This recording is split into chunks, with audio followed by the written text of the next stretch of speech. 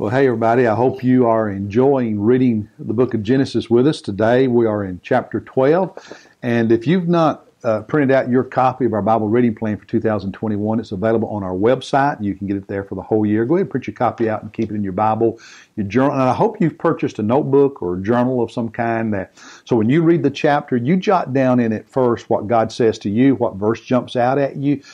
Say verse 10. What does it say? And this is what it means, and this is what God said to me. And just write about how you're going to respond to that, and then you can watch the videos, and I'll share with you some thoughts that I have as well. Genesis chapter 12. I want to talk about two things. One is faith, and the other is fear, because in this chapter we see both of those in extreme. In Abraham, we see in this chapter Abraham having great faith, and Abraham having great fear, existing in the same person. Chapter 12, verses 1 through 4, the Lord said to Abram, he's not changed his name to Abraham yet. Now the Lord said to Abram, "Go forth from your country and from your relatives and from your father's house to the land which I will show you. And I will make you a great nation. I will bless you, make your name great, and so you shall be a blessing.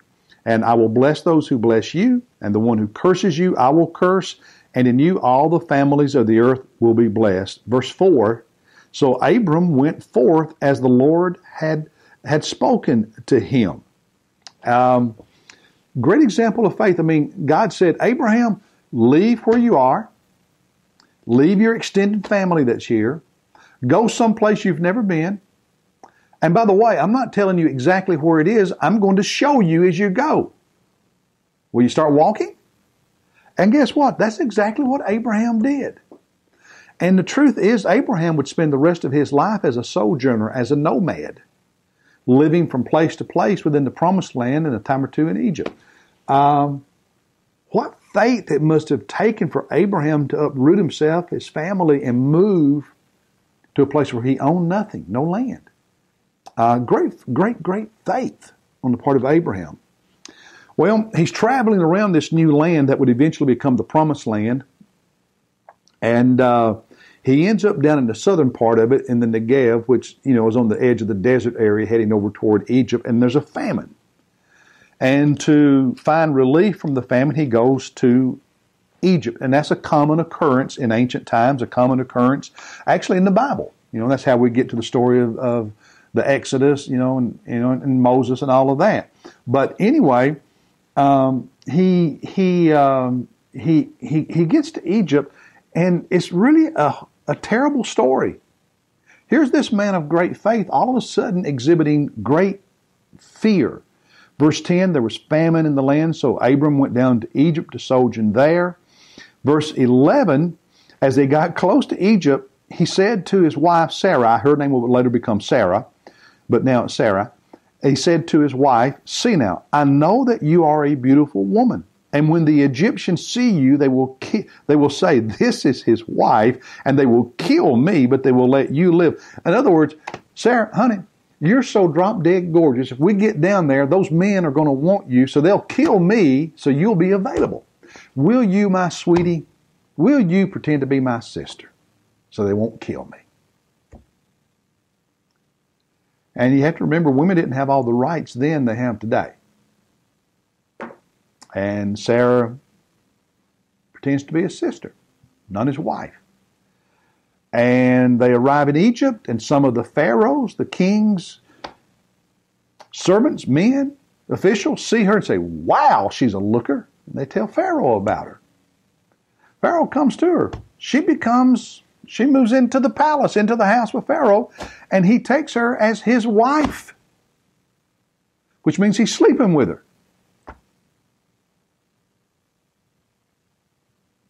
Wonder how Abraham felt about that. Anyway, God becomes so upset that he sends plagues on Pharaoh's home, on Pharaoh and his family and his officials.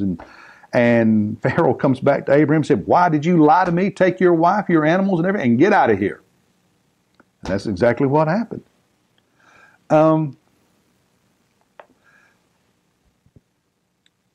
It's easy That story is such an extreme. It's easy for us to condemn Abraham. Now, let's be honest, we don't understand everything about cultures that existed thousands of years ago. But here's a learning for me. Here's what God said to me.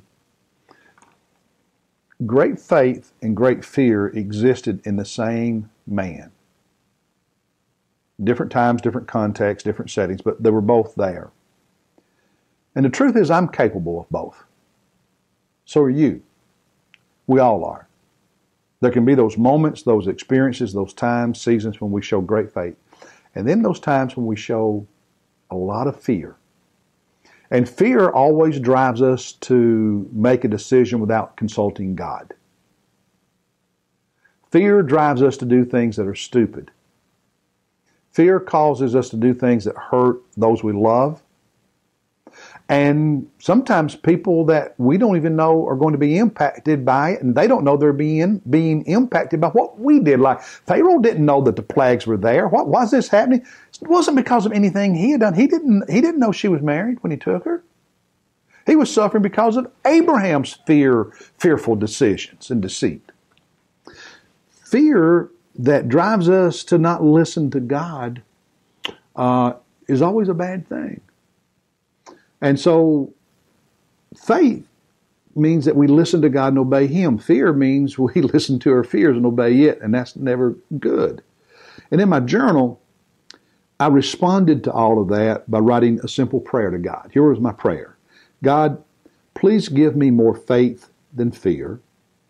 And God, keep me from fear-based decisions and sin. Protect me from making decisions based on fear, because I know they're not going to be wise ones. Help me make godly decisions that exhibit faith. I hope this speaks to you in some way as well today. God bless you. Look forward to being with you again tomorrow.